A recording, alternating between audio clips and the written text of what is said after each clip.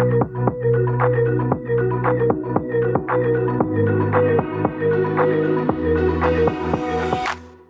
I'm Caroline Busick, and I'm a certified life and spiritual coach, and I love to help women live life with more joy. My job is to completely and wholeheartedly believe the best in you and believe the best for you. I think that life is meant to be enjoyed, and we're meant to live with passion, purpose, and fun. In this podcast, we will talk about all things joy, what brings you joy, what keeps you from joy, and how to just enjoy life more in general. You are uniquely and wonderfully made, and you are who you are and how you are for a reason. My hope for you is that you will adore being you. Build a life you love, soak up as many moments as you can, and enjoy the heck out of life. Welcome to the Make It Joy podcast. Hey, you. Welcome to the show. I'm Caroline Busick, and I'm very glad that you're here today. We are continuing our love series. It's February when we're recording this. That brings up all kinds of feelings of love and love for ourselves, love for other people, love for God and from God. And that is what we're going to talk about today.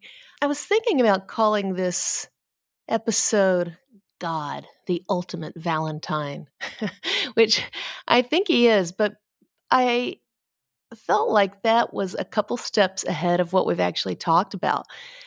I feel like I need to at least lay out there what I think this phrase, a relationship with God, what that means. So, as a Christian who has grown up in Alabama, America, I have grown up around a lot of, I've just been inundated with Christianity and Christian culture my entire life. And I'm not saying it's good, I'm not saying it's bad. It's a what it is. I have always been confused or frustrated by the language I have always heard many Christians say, where there's kind of this, I think Joyce Meyer talks about Christianese. That's like a language that we make up where it's like, oh, bless living in the favor of the Lord and blessing living on my blessings and glorify the Lord and oh yes, praise, pray. And I don't know.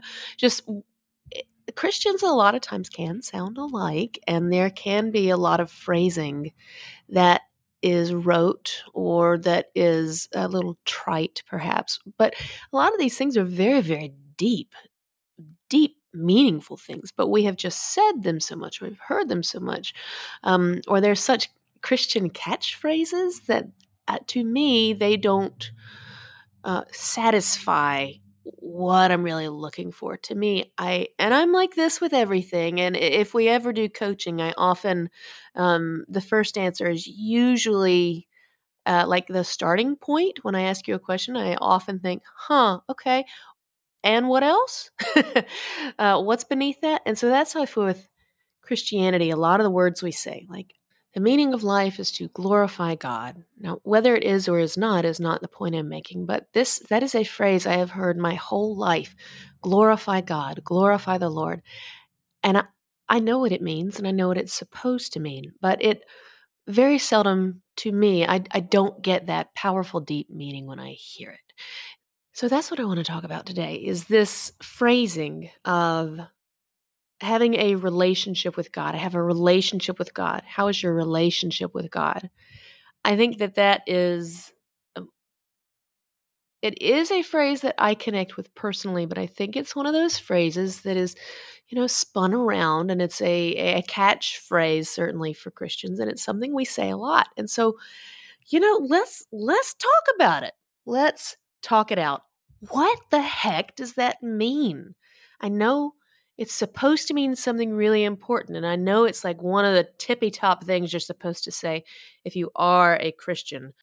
But let's talk about what it actually, truly, deeply in your bones means to you and to God. Okay, let's get here. I hope I do this justice. When I say I have a relationship with God, that is something I understand and it means something to me because I'm a relationship person. I am a person who is drawn toward intimacy and connection. And so to me, that's a part of my language. It doesn't feel foreign at all. I connect with it quickly. But another few phrases for relationship with God, having a relationship with God is that you feel like you are close to God. You and God have a connection, a bond. You feel like somehow you two are intermingled.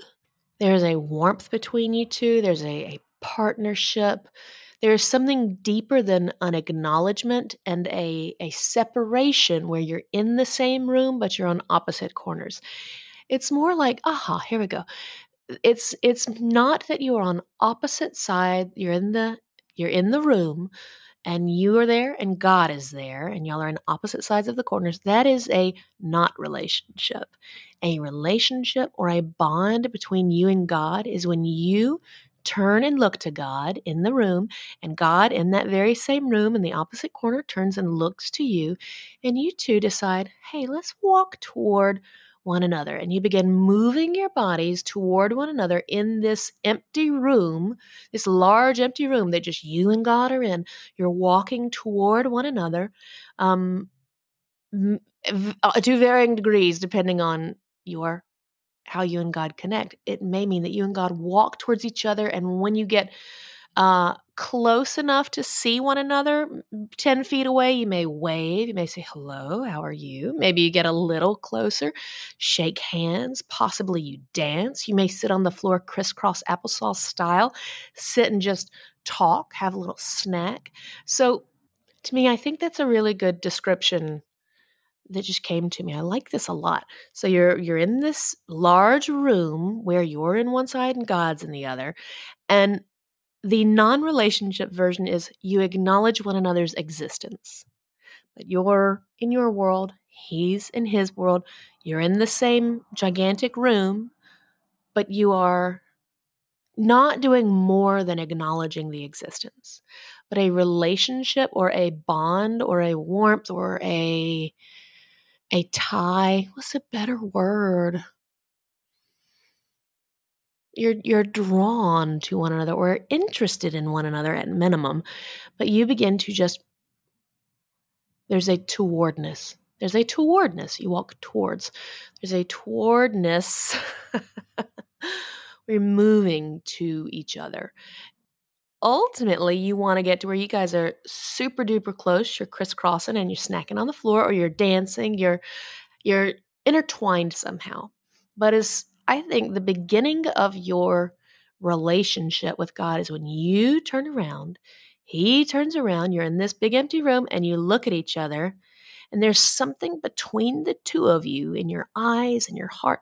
But there's like this energy where you decide, okay, I'm just gonna, even if it's a teeny tiny itty bitty step, there's more than an acknowledgement, there's a teeny bit of a movement toward each other.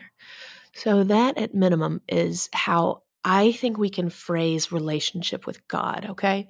Now when you have your version of a relationship with God, one of the bazillion things I love about God is he's so freaking personal. And the way that God and I come together, the way that he and I move toward one another in this open room, and the way that you and God move toward each other, it's going to look and it's going to feel really, really different. Because you and I are very different. We are different people. We are different souls. And God, frickin' awesome God, is going to meet every single one of us, his very special creations that he created. And he knows how to get into the who we are-ness of who we are. I mean, he knows the very deep, special secret spots that make us tick and that we long for, and that nobody, no matter how close we are, they just can't get there. They just can't understand. There's something that is,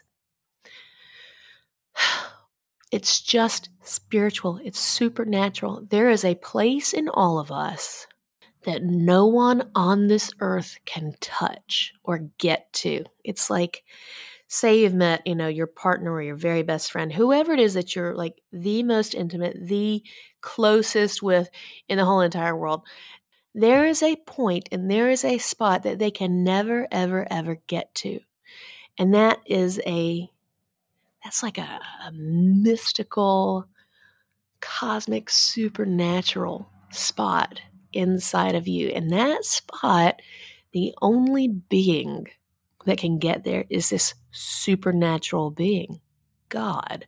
And so God is the only one that can get to that spot of you, like of the true essence, the deepest, purest essence of you, of your soul. Maybe we're talking about the soul. All right, so depending on who you are and how you are, God may come to you. Your relationship, the way you and God move toward each other, may be more relaxed and casual. It may be more like a friendship. There may be more of this like buddy thing going on, where you and God can just kind of yuck it up and have a good time together, and you feel safe and relaxed with one another.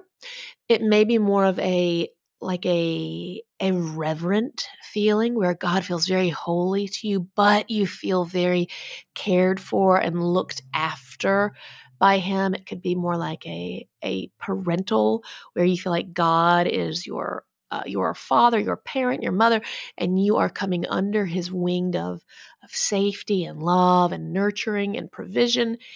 It could also be more like a romantic relationship where you feel very open-hearted toward God. You feel very almost romanced by God and very beloved. And so whatever your version is, there's nothing like it.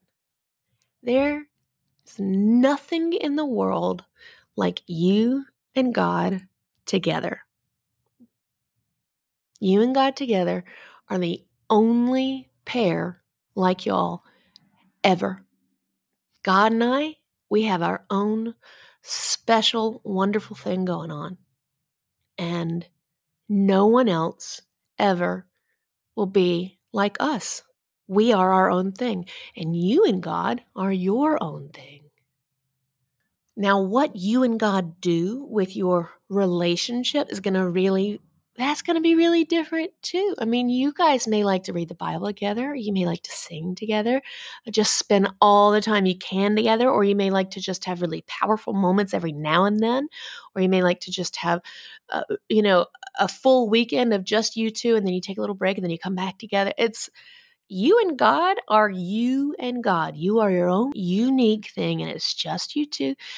But what you want to look out for here, whatever shape it takes in your world, what you want to pay attention to is not so much what you guys are doing together or how you're doing things, but you're paying attention to when you are no longer like looking at each other, when you're not moving towards each other, when that energy is not directed at one another, when let's say maybe you are looking at God, you're starting to walk toward him in this big old room, and then you stop, maybe you turn away, you just stop in the middle of the room, turn your back, and you are still.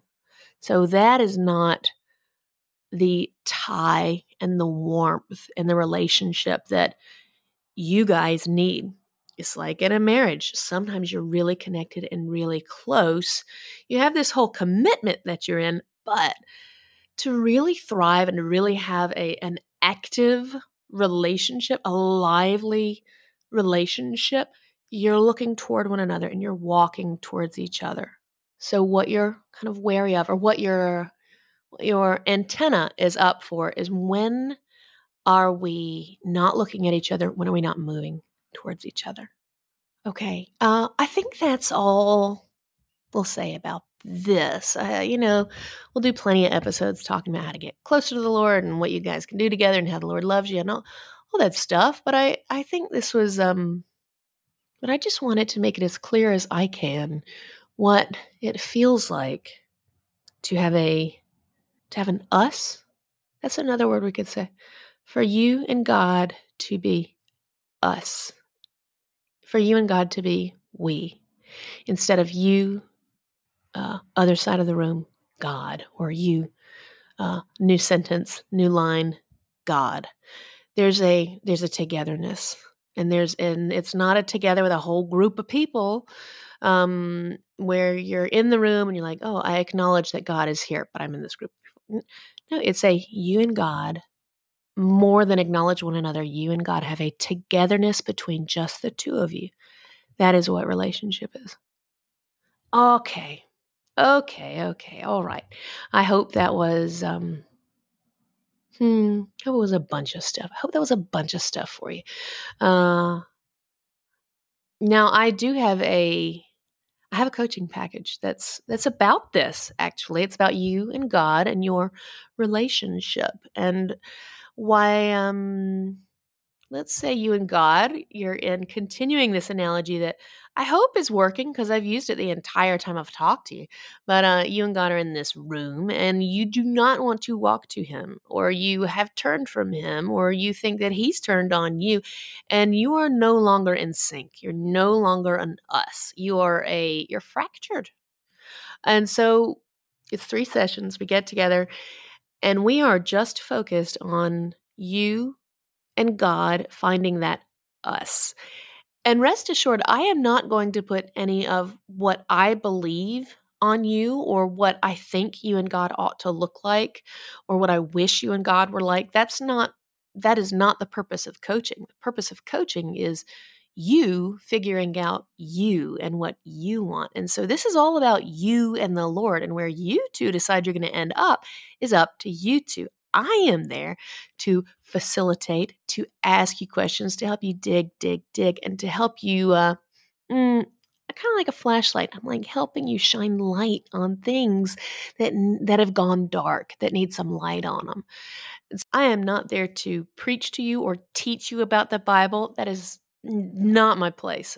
My place is to hear you and help you in your way, and help you and God become the us that you both really want to be.